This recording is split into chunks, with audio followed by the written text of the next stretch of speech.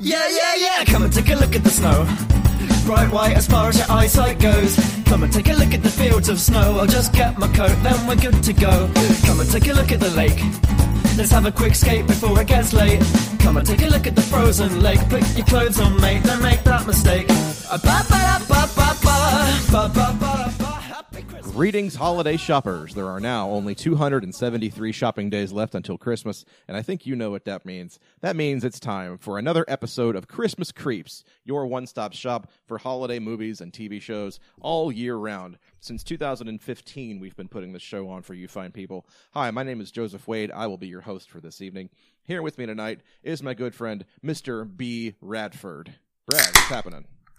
Affix thy seatbelt. It's gonna be a bumpy ride. That's right, folks. How are you? I am doing just fine. My beer has been popped, and I'm ready to roll. Love it. Where's John? John would not be joining us tonight. He had a Felix-related emergency to attend to right before the show started. So we wish him and his cat Felix all the best. I'm sure you people, if you follow us on Twitter, you might have seen the GoFundMe page that we kind of boosted for John and Karen about a month ago for their cat Felix. He's been having some medical issues, and they need some help getting him the tests and the medicines that he needs to get back in good, healthy order. So we're gonna sort of reboost that GoFundMe page this week with the podcast. So if you have listened to the show for any length of time, you've probably heard Felix sort of bump up against the mic and purr into the microphone once or twice.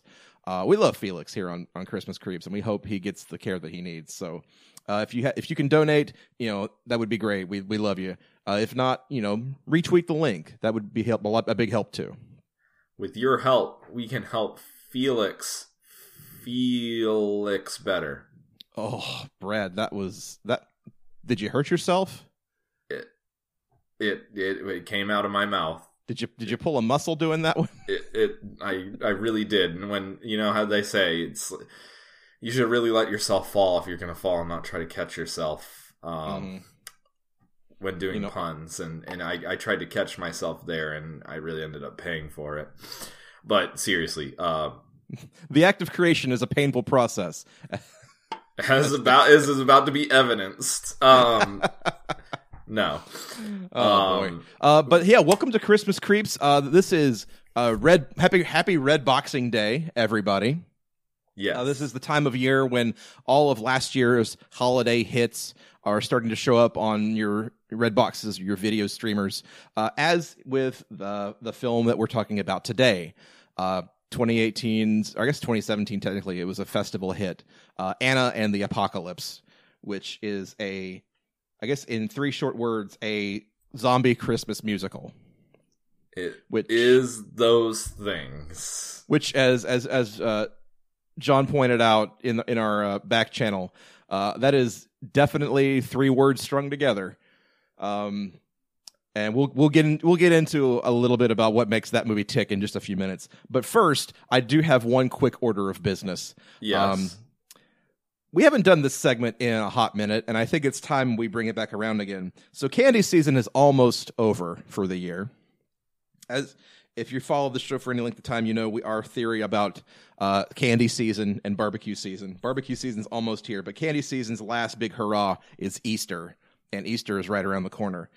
So for this week's episode of we don't have a name for this segment really. I think it's just one of us eats candy into the microphone. I have with me the name of the segment. One of us eats candy into the microphone. TM. I have with me a Reese's peanut butter cream egg, which yes. I don't know if these are new. I've certainly never seen them before. I am familiar with a Reese's egg, like it's just a Reese's peanut butter cup, but in egg shape. But it's this egg is shape. Peanut butter cream egg. This is like the Cadbury cream eggs, but it's a Reese's brand egg, and I'm assuming that it's full of peanut butter. But is it how have you had the Reese's eggs before where it's just an egg shape and then they extrude it upwards like half an inch? Is it that, or is it like a fully round, like actual Cadbury egg where it's like a 3D egg? This is a fully round, like 3D egg. Yeah, it's exactly the same shape as the Cadbury eggs. Because I'm not a candy guy, but I do like Reese's, and I do like the fact that the Reese's egg basically gives you more peanut butter to chocolate. And if this this is effectively a sphere of peanut butter covered with a thin shell of chocolate. That's something I can get behind. Have you ever had? I'm hoping, yeah. Have you ever had Buckeyes? No. Are you familiar with Buckeyes? No, what's that? I'm going to out my family as being from Ohio here, but they're a confection where a homemade confection where you take peanut butter and mix it with a little bit of flour. I think you also add sugar to the peanut butter, and then you roll them into balls, and then you dip them in chocolate and let the chocolate harden on top of them. So it's basically like a homemade ersatz Reese's cup almost. I'll have to bring you some next Christmas because we make them around Christmas. I can get behind that. Yeah, I kind of like that idea. Of course, mostly they're called Buckeyes. I'm sure they're called other things elsewhere, but they're called Buckeyes because of the Ohio State University's mascot, which, as far to my knowledge, is the only nut mascot in existence in college sports. And my wife and I, as a slight aside, I don't want to delay your candy eating too long. We went to a game recently. And people say "Go Bucks," and we had a lot of fun just secretly saying, because in the shout, "Go Nuts" instead. Let's go nuts.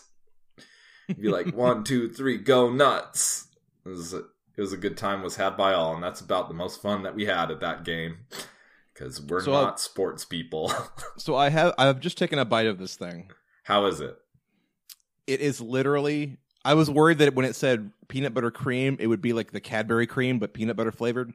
No, it is literally filled with the Reese's peanut butter. Oh, this is a dangerous confection. That sounds heavenly, actually. They know what I want, and that's just that really sugary, grainy peanut butter.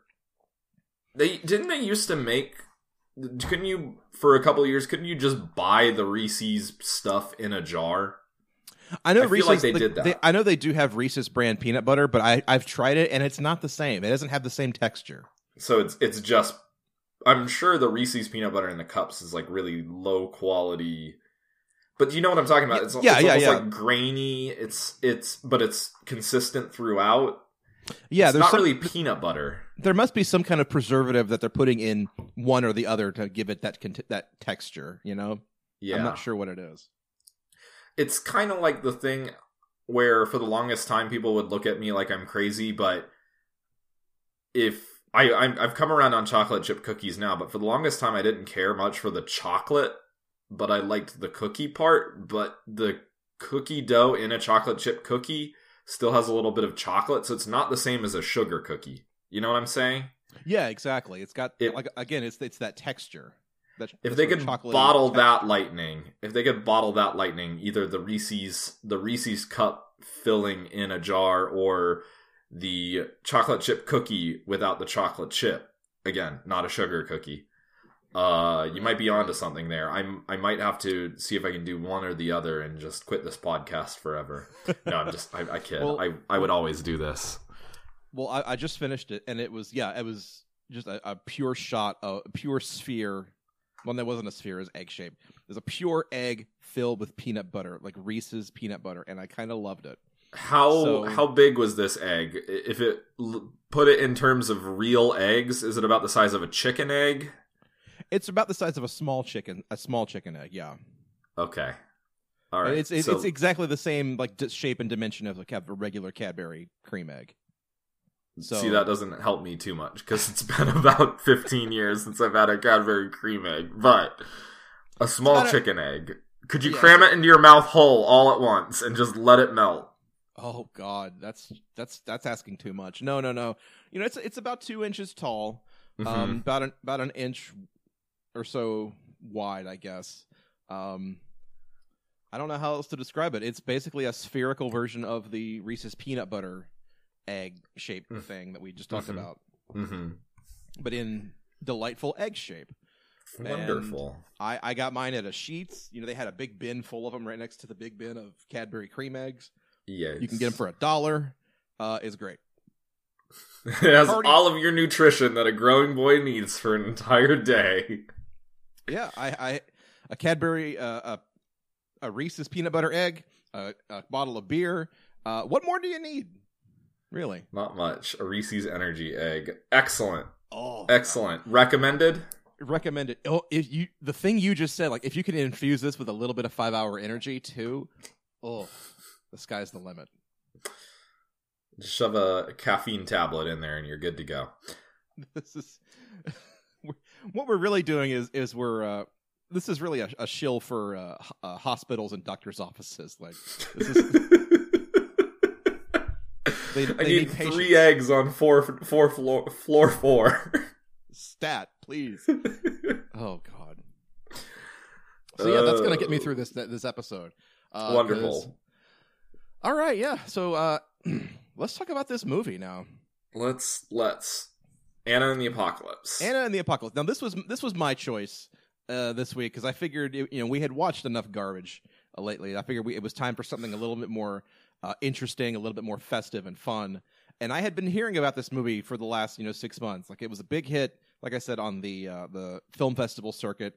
Made its way over from the UK, and now it's here in our red boxes and our Amazon Primes, ready to be watched here in the middle of March. And I guess the first thing that I noticed about it, sort of upon watching it, was there's really not a whole lot of Christmas to it. Yeah, I did have that observation as well. I feel like that might have been a good calculation because this is one that you could definitely watch any time of year and not feel weird about it. Yeah. If you wanted to. Now, okay. First, again, I keep saying this. First things first. Brad and I are of kind of two minds about this movie.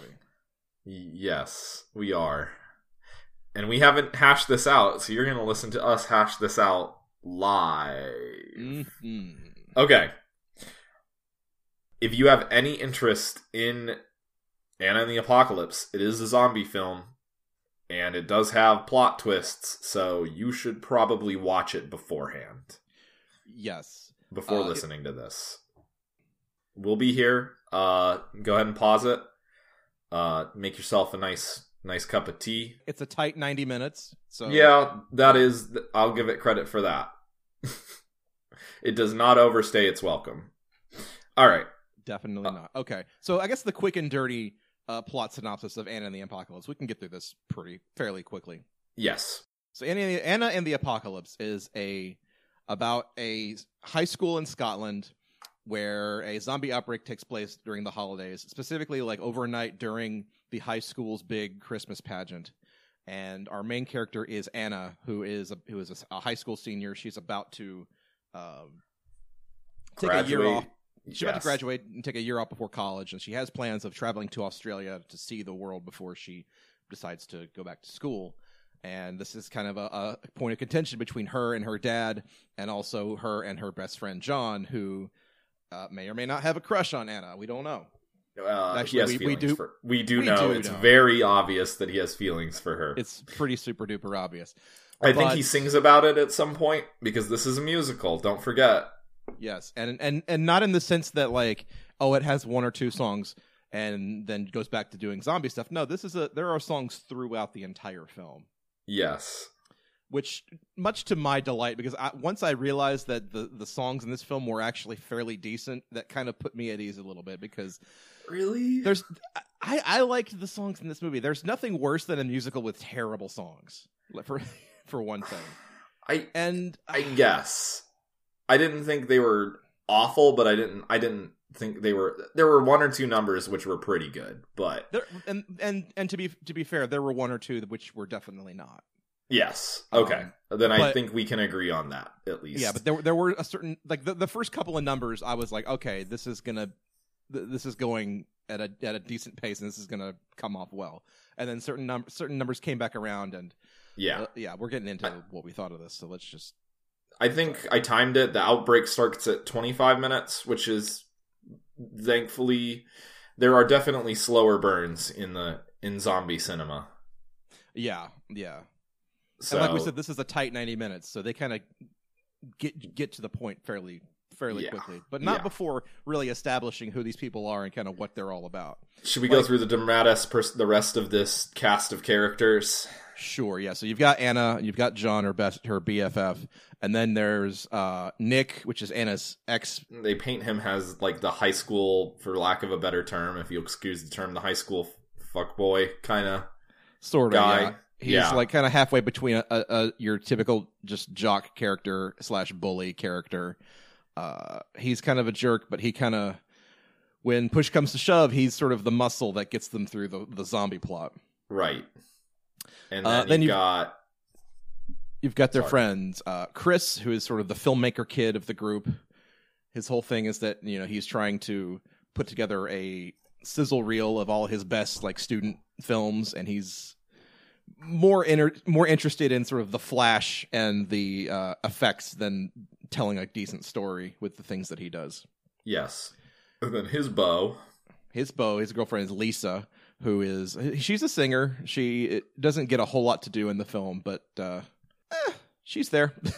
And then we have the exchange / recent arrival student, whose name is Steph, but all throughout my notes, I just wrote down her name as News Girl, because like she's part of the student newspaper / blog, and her whole thing is like she needs to record this story for the news, and she wants that to be her claim to fame, basically. Right, and her thing is that she recently came from the U.S. and her parents went on a vacation to Mexico without her.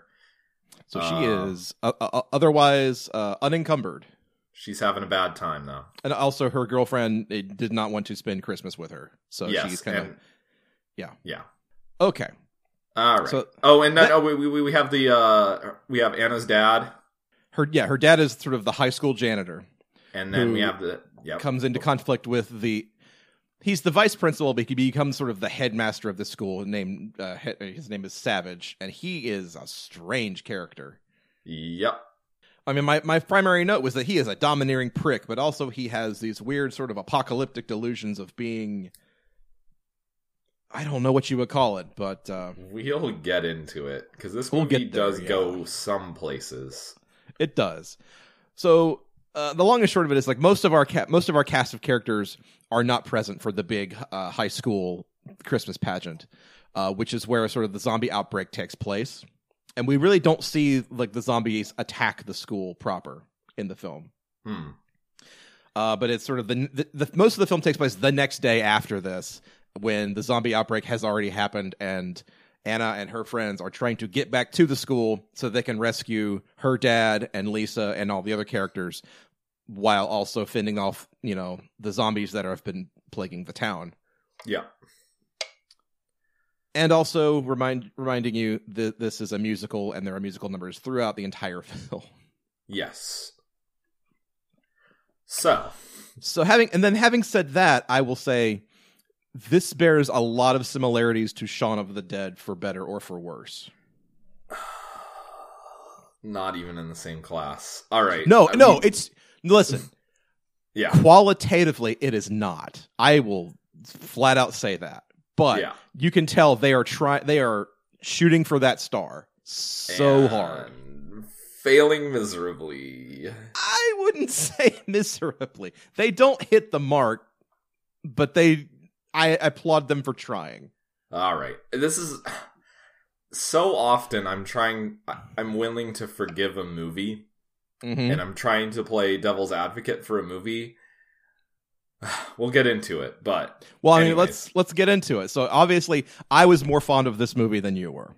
Yeah. What about this movie didn't really click with you? There are a couple of things, and this makes for bad criticism. But my number one problem with it, and I guess I'll be more specific in a moment, but it's a weird production.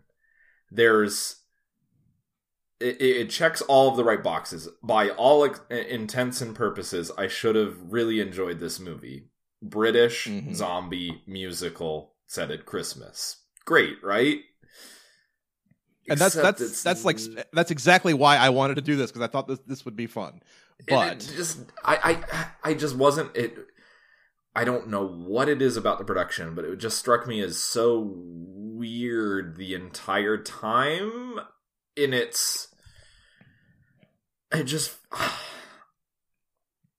can't.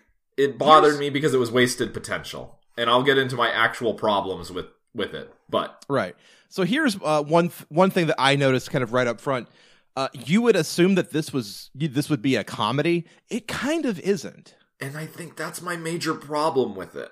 Is that it's not that it's not funny, but that there are no jokes. This movie does take itself fairly seriously. And that's where I was going to go with it. And I said this in the group chat, but this is Pick a Lane, the movie. Because it's really trying to have its cake and eat it too. Like if it was... It makes attempts at humor, but they always fall flat, I feel like. Mm-hmm.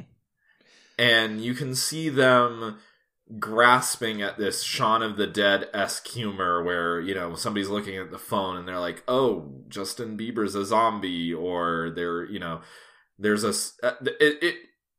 it takes itself seriously, but like the first musical number after the outbreak the joke is Anna and John are walking down the street with their headphones on, and they are oblivious to the carnage going on immediately behind them in frame. And it's supposed to be funny, but it's like literally the same beat as in Shaun of the Dead. Like that's the same scene almost. Yeah, it is, where Sean's going to the market. And I think maybe that's what bothers me so much is how much of it is aped from that, but yet it even fails on that execution. It's not even like a clever twist on it because it's a musical and they're like, oh, it's a beautiful day, you know, like that sort of. Yeah, I get you. It's wasted potential in that regard. But I think my primary problem with the film, and I know others have said this as well, is that it has these scenes backed up against one another where, you know, there's also a subplot about Chris's grandmother needing heart medication when they're trapped in the school, and she doesn't make it out alive. And there's a scene where Chris sees his dead grandma and, you know, is working through those emotions. And that the scene immediately before, the headmaster is singing an awesome monologue while, you know, trapping the main characters essentially in a cage with zombies and doing like a, you know, Dr. Awful whatever-esque. It's such a tonal whiplash. And I'm not saying that movies can't pull that off. And I'm not saying that films shouldn't try to have their cake and eat it too. And I'm not saying that films can't mix both, you know, manic stuff like this with actual emotional beats. But the emotional beats fall so flat and the comedy falls so flat for me.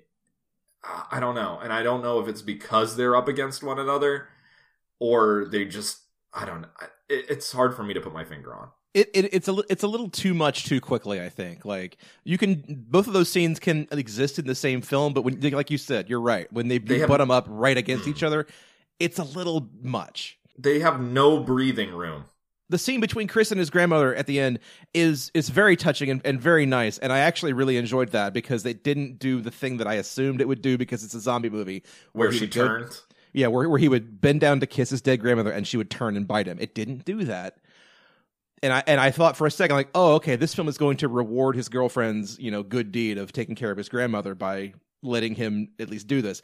But then the very next scene after that, it kind of switches it back up on you and like, oh no, you don't get to have that either. So yeah.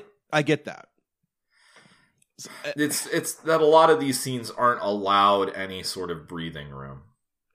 And I'll also grant you that like this film seems to exist in a world it knows that zombie movies like are a thing in this universe. So it operates under the same rules that most zombie movies operate under. But then like the big musical number near the beginning and then the refrain at the end, you know, there's this where they sing there's no such thing as a Hollywood ending. Which is an odd sentiment to have, considering that this film has almost exactly the same ending as every other zombie film ever made. Yes. And I don't know if it was intentional or...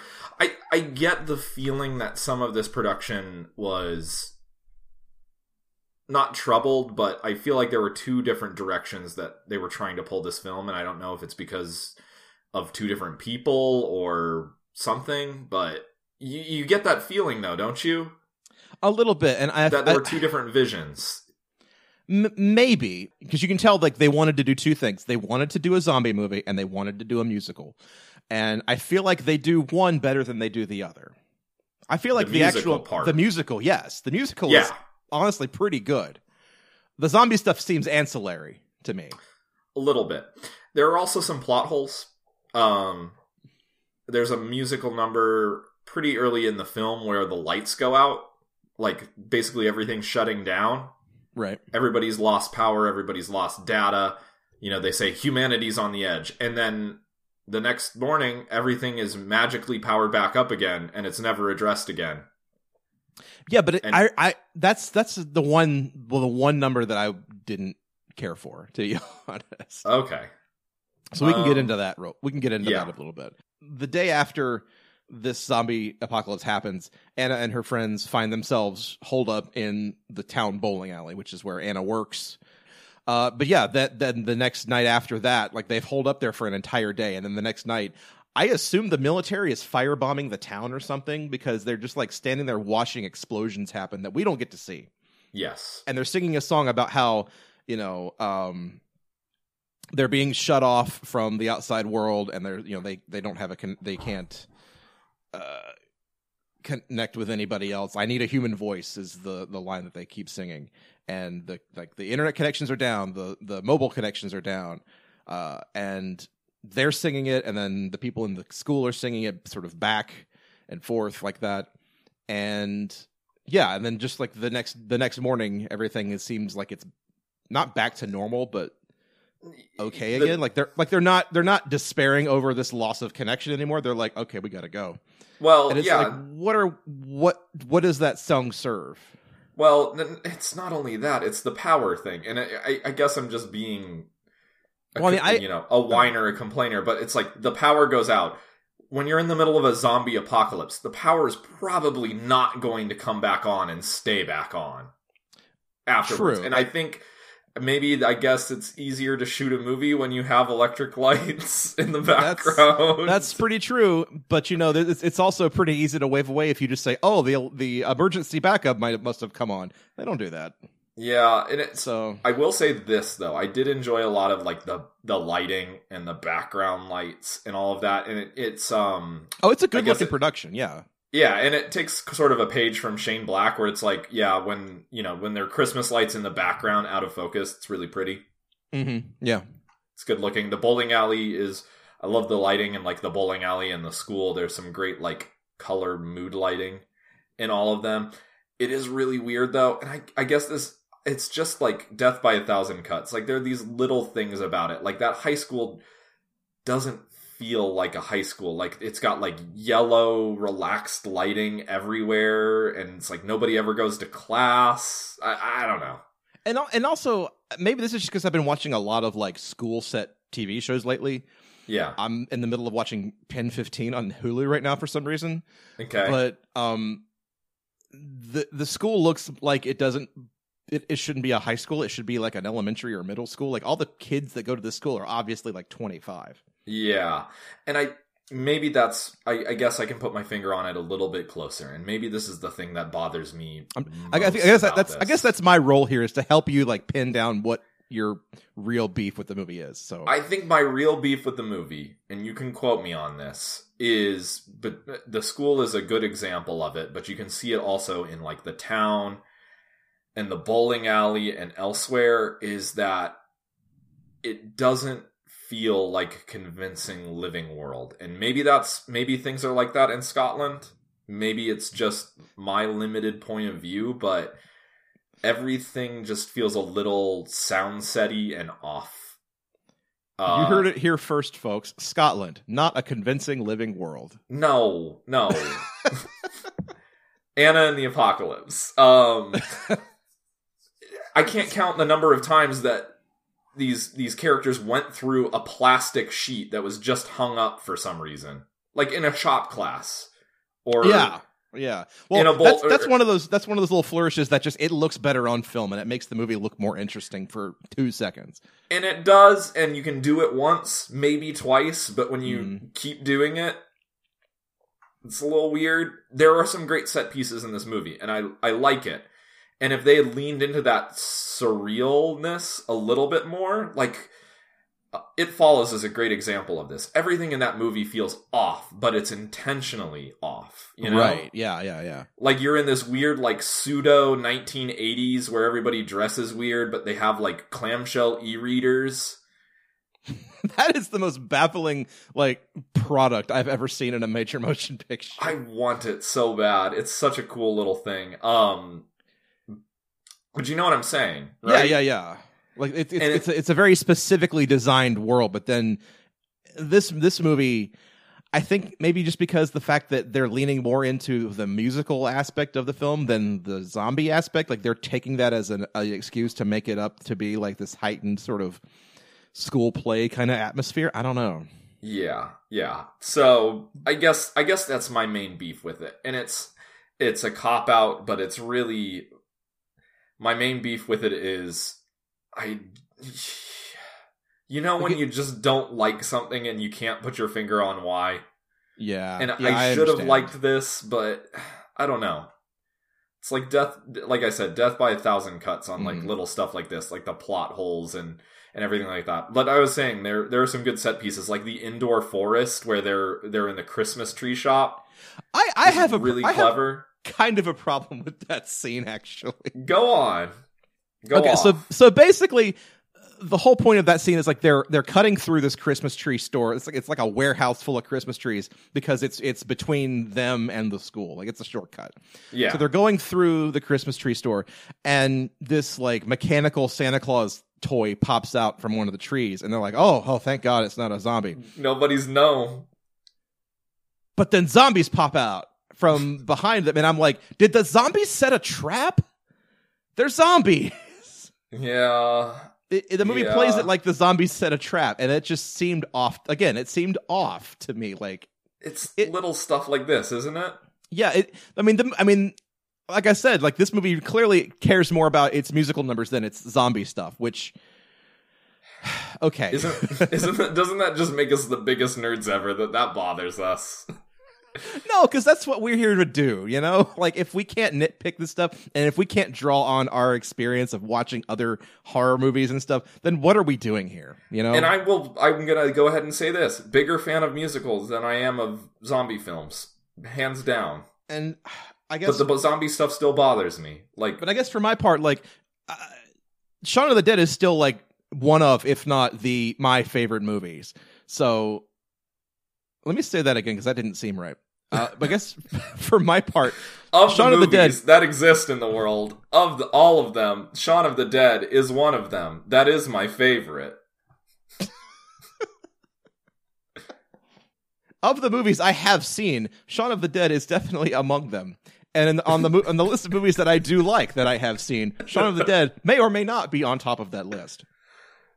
What I'm saying is, I really love Shaun of the Dead, and so I'm naturally going to be comparing this film to that one. But it seems to be inviting the comparison at every turn because it's definitely trying to recapture that magic of being as sort of a zombie comedy with romantic elements, with sort of more whimsical elements, with musical elements. But this one leans a lot heavier on the music than Shaun of the Dead did. Yes.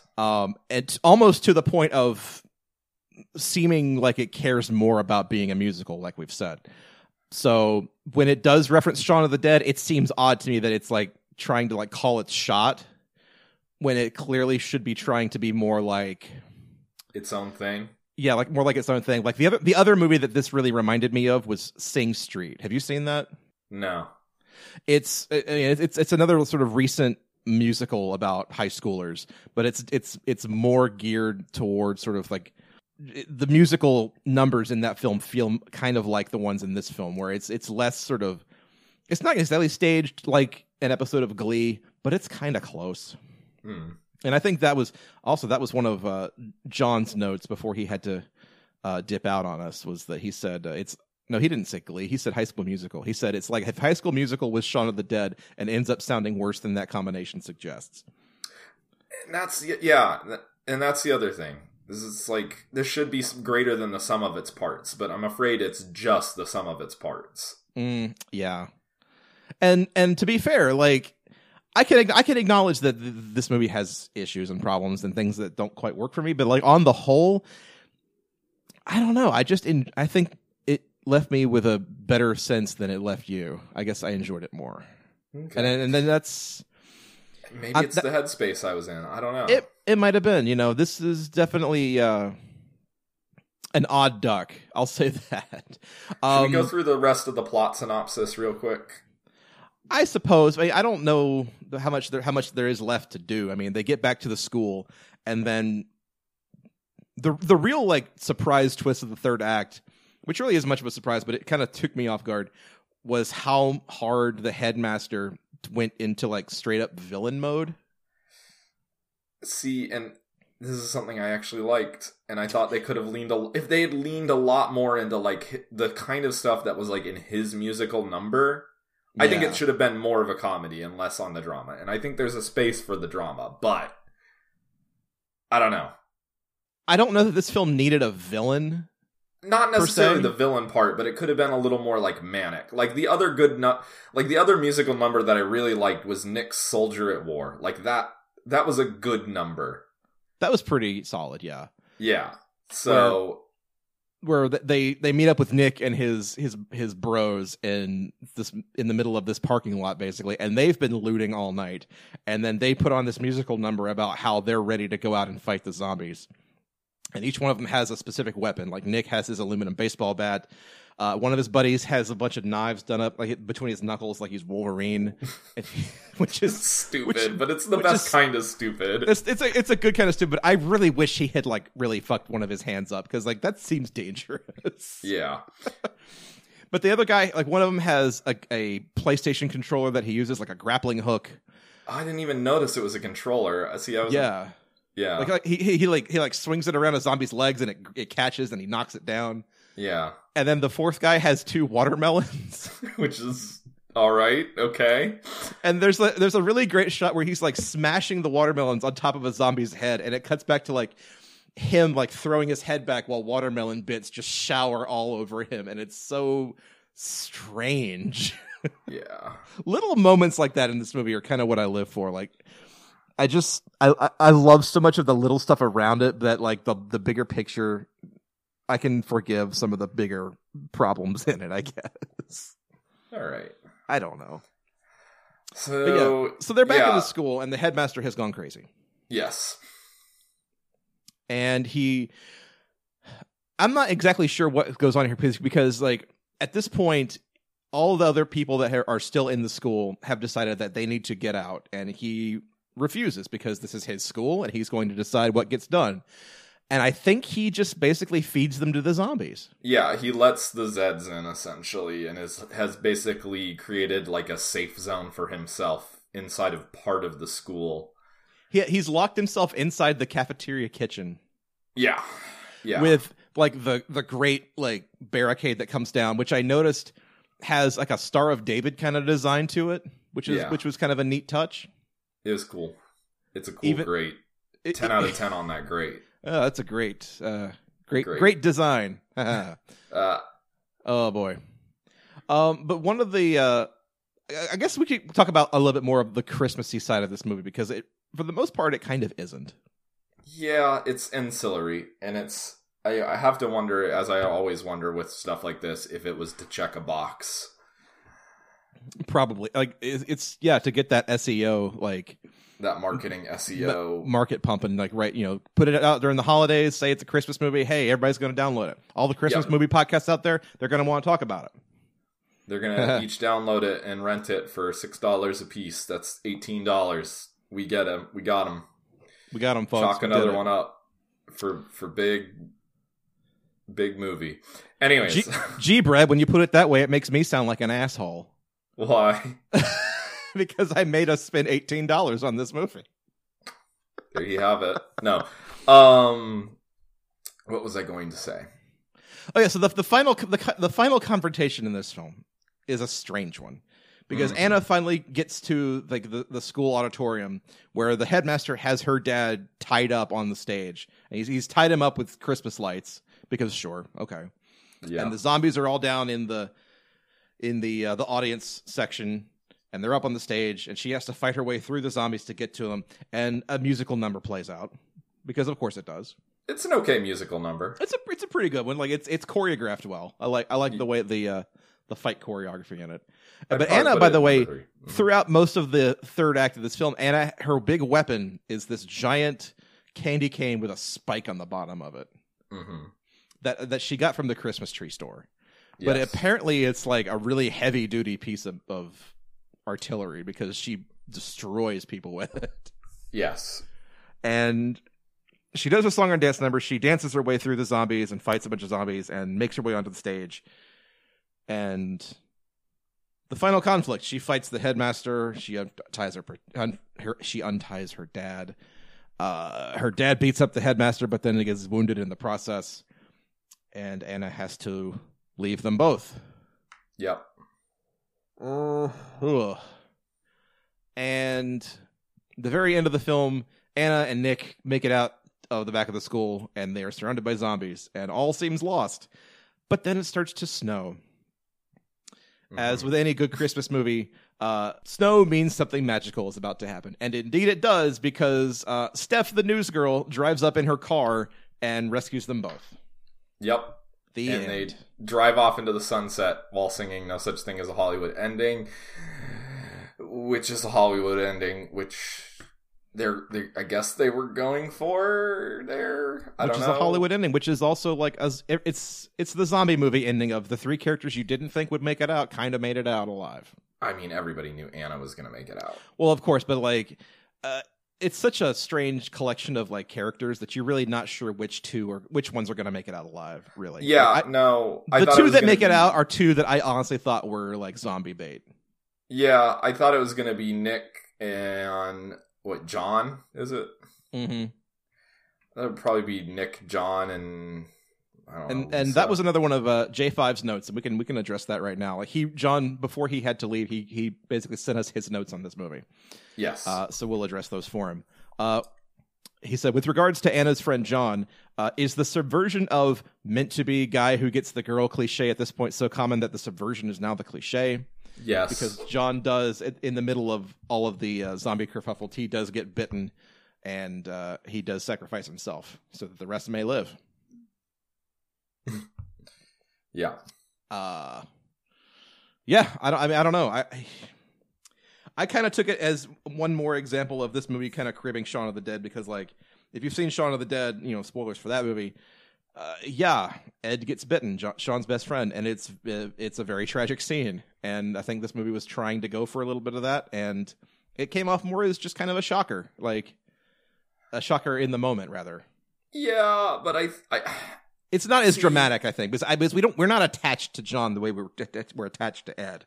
Because we spend the entire film with Ed, and then it's actually they're in the basement of the bar, and it's a good scene, and it's quiet, and it's an intimate scene, and like you think for a moment that it's actually going to be serious, but of course it's Ed all over, so he makes his fart joke before passing, and then at the end of the film also, and this is I'll actually get into this right now.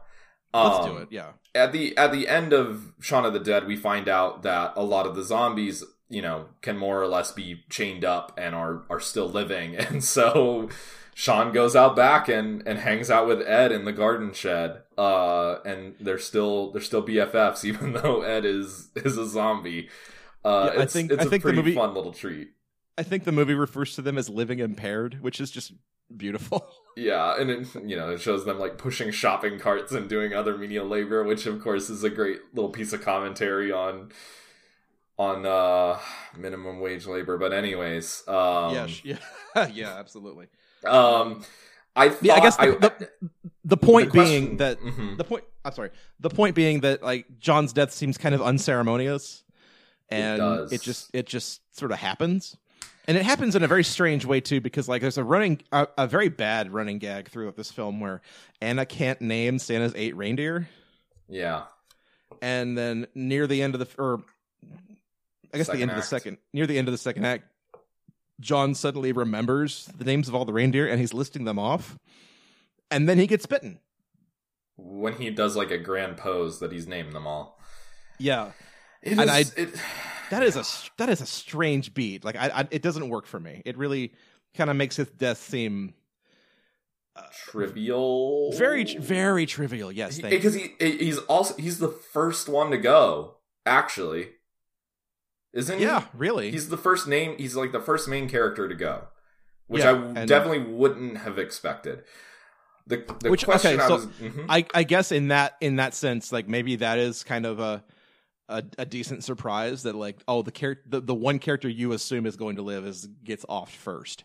I guess the dude bros that are with Nick get offed in the Christmas tree farm, but it's immediately after that, and they're not named characters. But yeah, they don't even get names, so obviously they get offed really quick. Yeah, but back to Shaun of the Dead really quick, and I know we've harped on this a lot, but I was half expecting. I guess I need to give the movie more credit than this.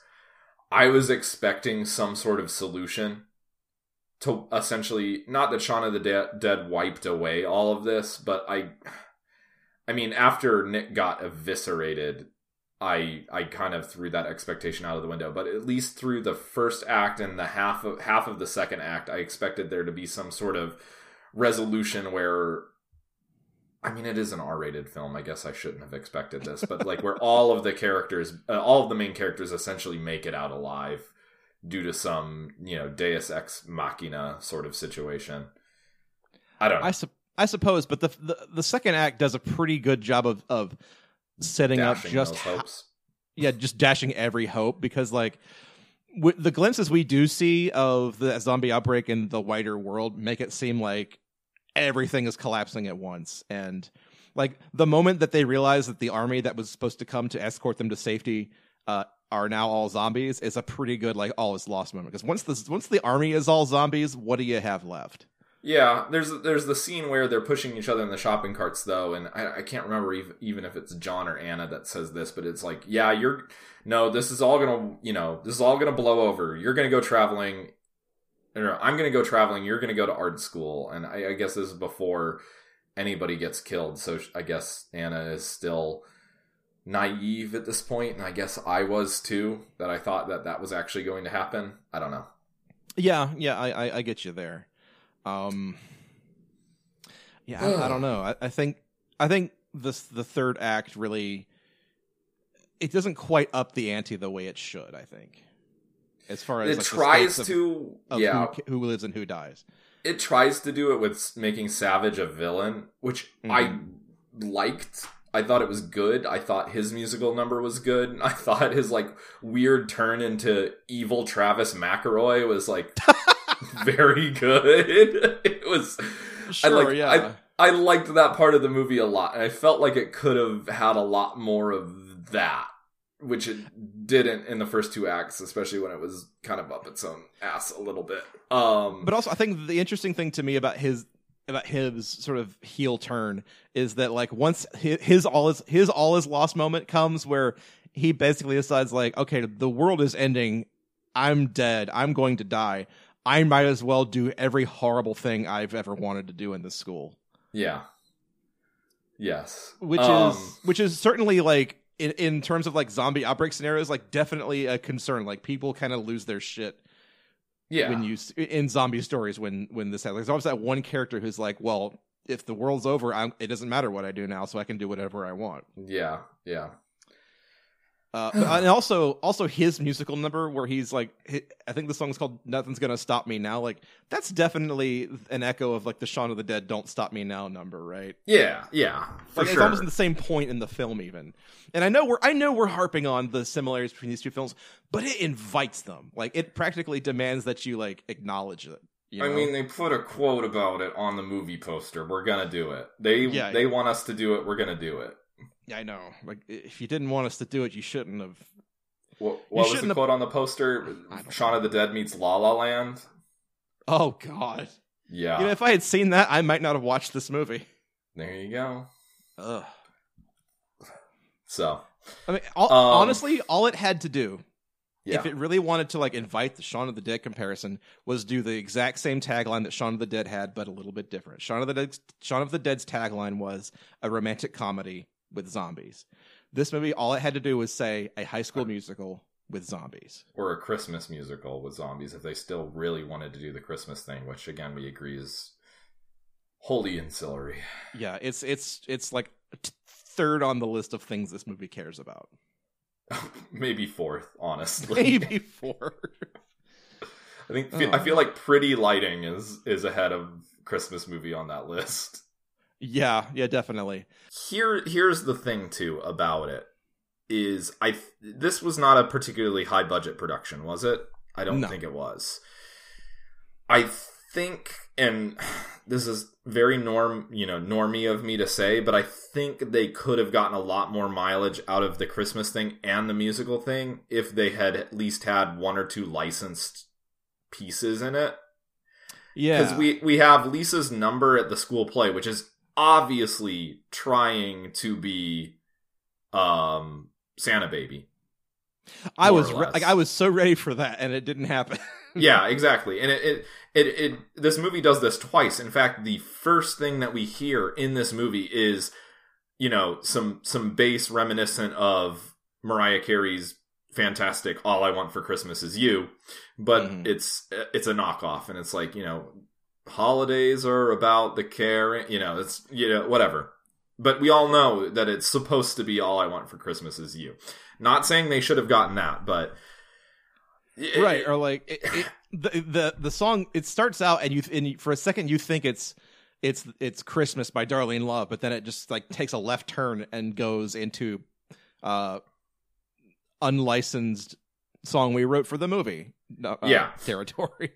And I know that we usually don't like this sort of trope of dark, gory subject matter, or not that we don't like it, but it's a little tired to have, a fight scene or somebody getting killed with, happy Christmas music playing over it. But if you're not going to do it in a Christmas zombie musical, where the hell else can you do it? Like, I was a little disappointed that they didn't do it at least once.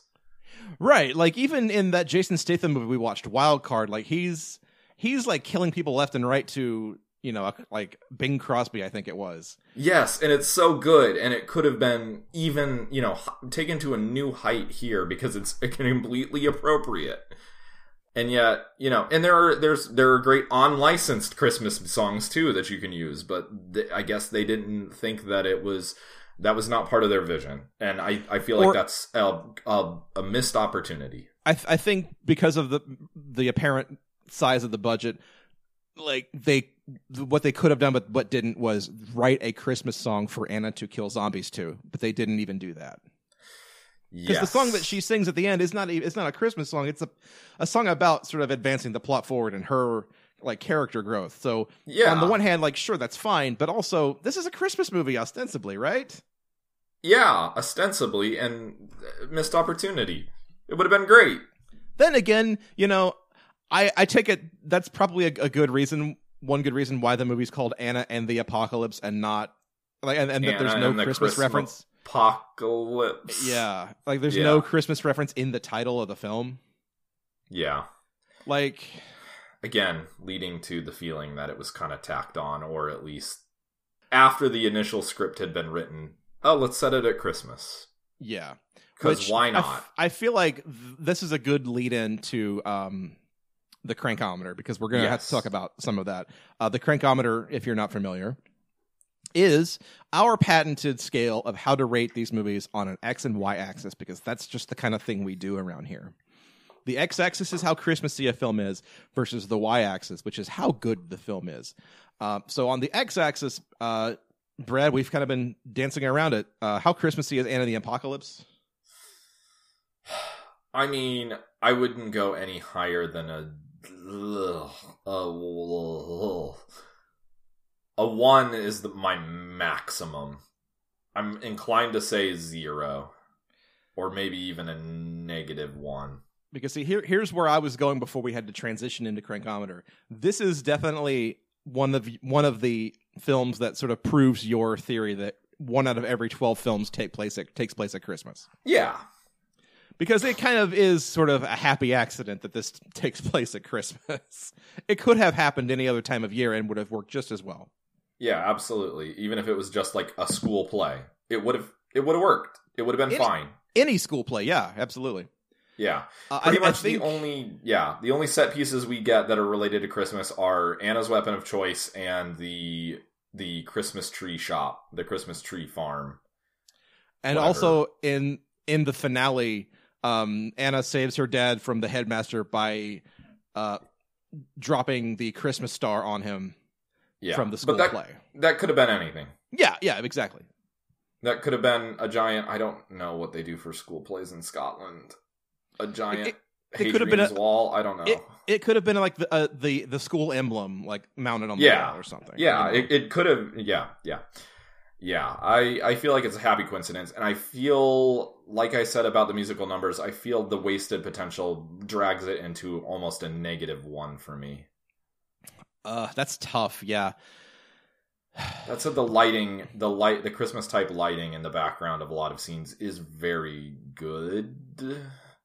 It's adequate. One of the decent running gag. It's not. See, I can't even call them running gags because they're not funny and they don't run. John's Christmas sweater is a Christmas tree sweater and it lights up. And when he becomes a zombie, we just randomly cut back to him as a zombie and he hits his sweater to make it light up when he's a zombie. Yeah, that's not anything.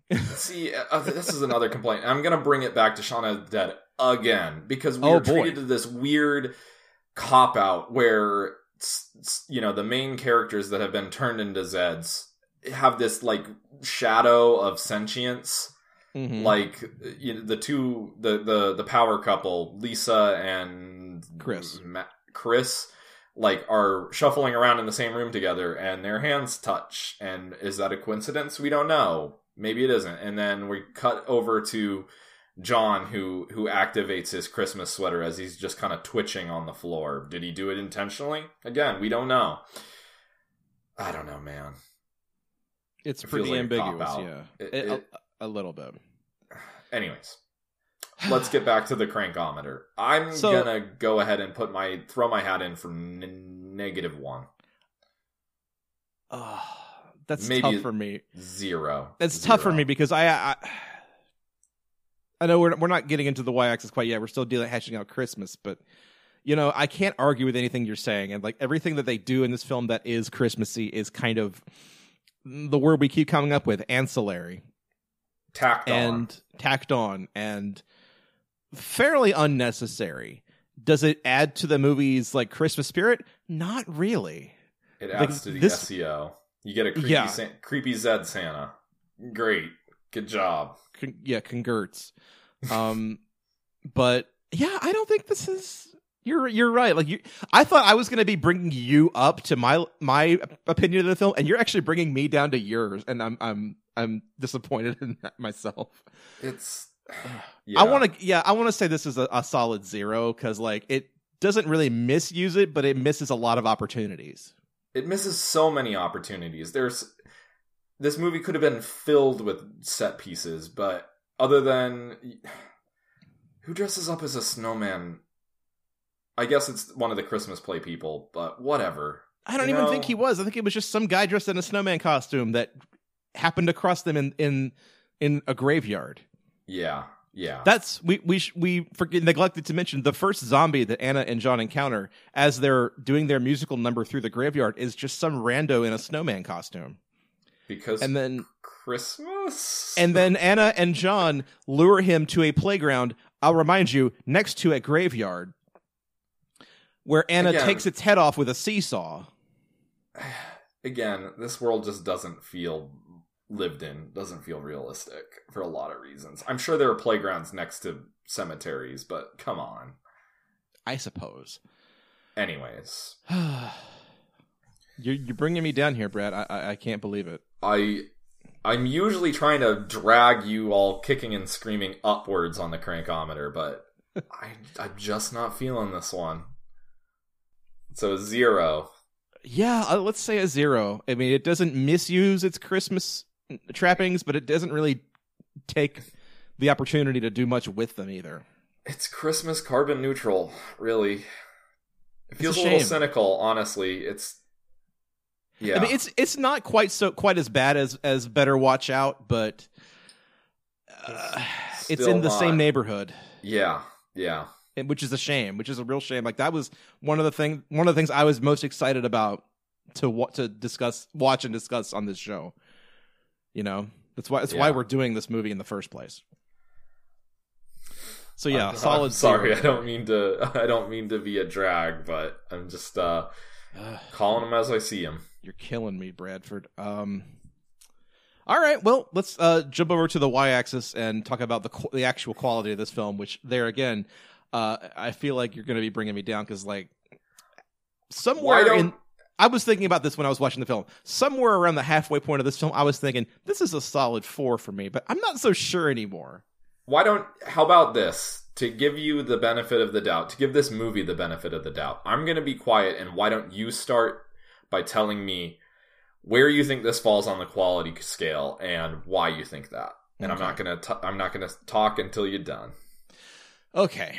So like I said, I thought initially that I might give this a 4, and I have in the course of this conversation, I've decided I'm going to come down a little bit and say this movie is a 3. And here's why I want to say it's a 3.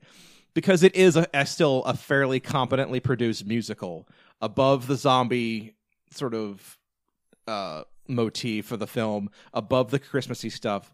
Like the actual musical numbers, for the most part, are fairly well performed, well choreographed, well staged, and I appreciate that. Like I do at least can appreciate a good musical number, and in the sense that this is kind of a musical set in the world of a zombie apocalypse, I think this does it better than most could, but it still kind of falls short in some key areas. So while I'm going to say I really appreciate what this film does as a musical, I cannot necessarily say that it's a very good zombie movie. Okay. So you brought me up there a little bit. So I am going to make the case for a 1. Although I've been dragging this movie this entire episode, I didn't hate this movie. I didn't think it was a waste of time watching it. I just felt as though there was a lot of missed opportunities and a lot of wasted potential. And I was really excited to watch this movie. And I wanted to like this movie, but it just never got there for all of these little reasons, between the world not really feeling lived in and not leaning into its creepiness, you know, its weirdness, not giving either, you know, trying to have it both ways and having dramatic scenes and manic scenes and not really giving either of those scenes any sort of breathing room, or just picking a lane and staying with it, and you know, it recognizing what its strong suits are. It tried to do too much. The way that it tried to do it ended up sort of falling flat for me. And like I said before, it should be greater than the sum of its parts, because it sounds like a rollicking good time, but it ended up just kind of being the sum of its parts. Yes, it was a competent musical, especially considering that it was low budget. You know, some of the songs are really good, really fun, well choreographed. I thought the acting was fine, which I don't think we actually addressed at all this go round, but it was fine. But yeah, you're right. We didn't really get into that, but the acting is, for the most part, you know, competent. Like it's like good filmmaking should be invisible. You know, that's the thing they always say. So like the fact that we're not remarking on it kind of tells you that they didn't do anything poorly. Yeah, I don't want to be the nerd who harps on zombie logic and everything like that, because that's so tired and played. But some of the plot holes kind of got to me a little bit, especially regarding the electricity, which is a very nitpicky thing, but I don't know. You just don't have the power go out. Come on, folks. Yeah, death by 1,000 cuts, but I didn't hate it. I thought it was fine. I don't think I'll ever watch it again or want to watch it again, but I'll give it a 1. So where are we gonna go with this? I guess, do you want to split the difference and say a 2? Because I'm fine with that. I don't know where John. I think John kind of. I got the impression that John kind of liked it. Maybe, and a little bit. He didn't hate it. He didn't like detest it like he does most movies. So that's positive for him. It's like, I don't know, man. That's not a very good analogy. It's sometimes when you go and eat food and you're excited about how this is going to taste, and then you get it and it's just kind of an okay time. Can I tweak your analogy just a little bit? Yeah. It's like when a new fast food joint opens up in town and you're really excited to go eat there, and then once you eat there, you realize, oh, this is still just fast food. Yeah, it exactly. That's an apt analogy. That's a better analogy than mine. Okay, so even though John's not with us, he is currently texting me right now as we record this, and I asked him beyond the grave. No, sorry. No. And I did ask him what he would have scored this film, and he replied back with a 0-0. Okay. He said the Christmas was all just set dressing, and while it wasn't bad, and he hasn't finished his thought yet. So it sounds like John and I sort of agree on this. This seems to be like the running theme of this podcast is you and John agree, and I have to like defend myself against both of you. It's fun, this happens a lot. Yeah, let me tell you, this sure is great. This is what film critics put up with all the time. I'm glad that at least somebody usually is enjoying these movies. So I don't think John ever finished his thought, so I'm just gonna 0-2. Yeah, on your crankometer score, place Anna and the Apocalypse as a 0-2. Book 'em, Booker. Yeah, book 'em, Booker. This film, like we said, doesn't do Christmas quite the justice it deserves, but it's a halfway decent musical, all things considered. Okay. was again. well, I'm gonna be a downer. Hang on, I'm still gonna fine. I can't. You guys won't let me have anything on this show. I swear to God. It's a competent musical. It's fine. That's what I said. I said it wasn't half bad. Okay. God. Competent is different than not half bad. Anyway, split some hairs with me, why don't you? Jeez. Sorry. I think this is the strongest I've ever felt about a movie on this show, honestly. But my feeling is, Yeah, but this is a pretty strong let me tell you. It's a very strong The last thought I'll give is that the one detail that I thought was pretty funny was when the kids were looking on the news at like the zombie outbreak stuff going on around the world, and they saw that people were posting their evacuation selfies with the hashtag #EvacSelfie. I thought that was pretty funny. It was all right. It was all right.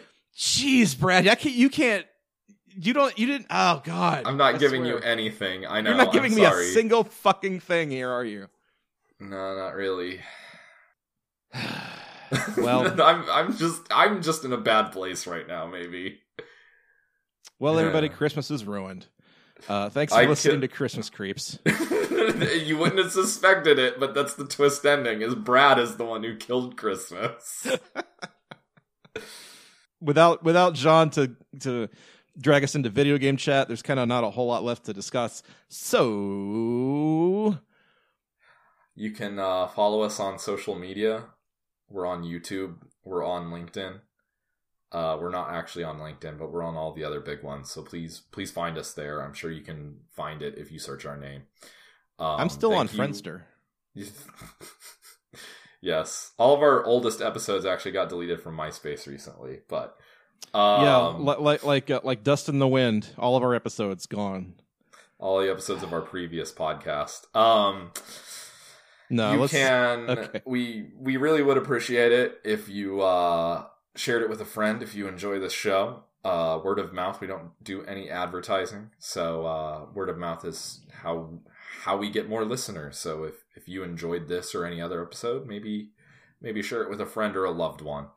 And if you could rate us on iTunes or email us some feedback. What's our email, Joe? Our email is xmascreeps@gmail.com. Thank you. We're always looking to hear feedback, good or bad. It's how we improve. It's how we make a better product. So we'd love to hear from you. And those of you that have already written in or reviewed us, we really appreciate it. And we really appreciate you listening. Thanks for listening. Especially that one guy. If you're still listening after all the things that you said to us, thanks, I guess. Thank you. No. We appreciate all of our listeners. Even Absolutely. if they're hate listening for some weird reason. Some ungodly reason, yeah. If you're hate listening to a podcast that has like a couple hundred listeners, like what are you doing with your life, really? But anyway, that said, follow us on Twitter at Christmas Creeps. Do all the stuff Brad told you to do. We will throw up the GoFundMe link for John's cat in the show notes, and we'll put that on Twitter for you all to link and boost. Please do that if you feel like donating to a lovely, lovely cat. We'd really appreciate it. And I think that about does it. Yep. So, for Christmas Creeps, I am Joseph Wade. I'm Bradford. And that's Christmas Creeps. Good night, everybody. Night. Happy Christmas. Happy Christmas.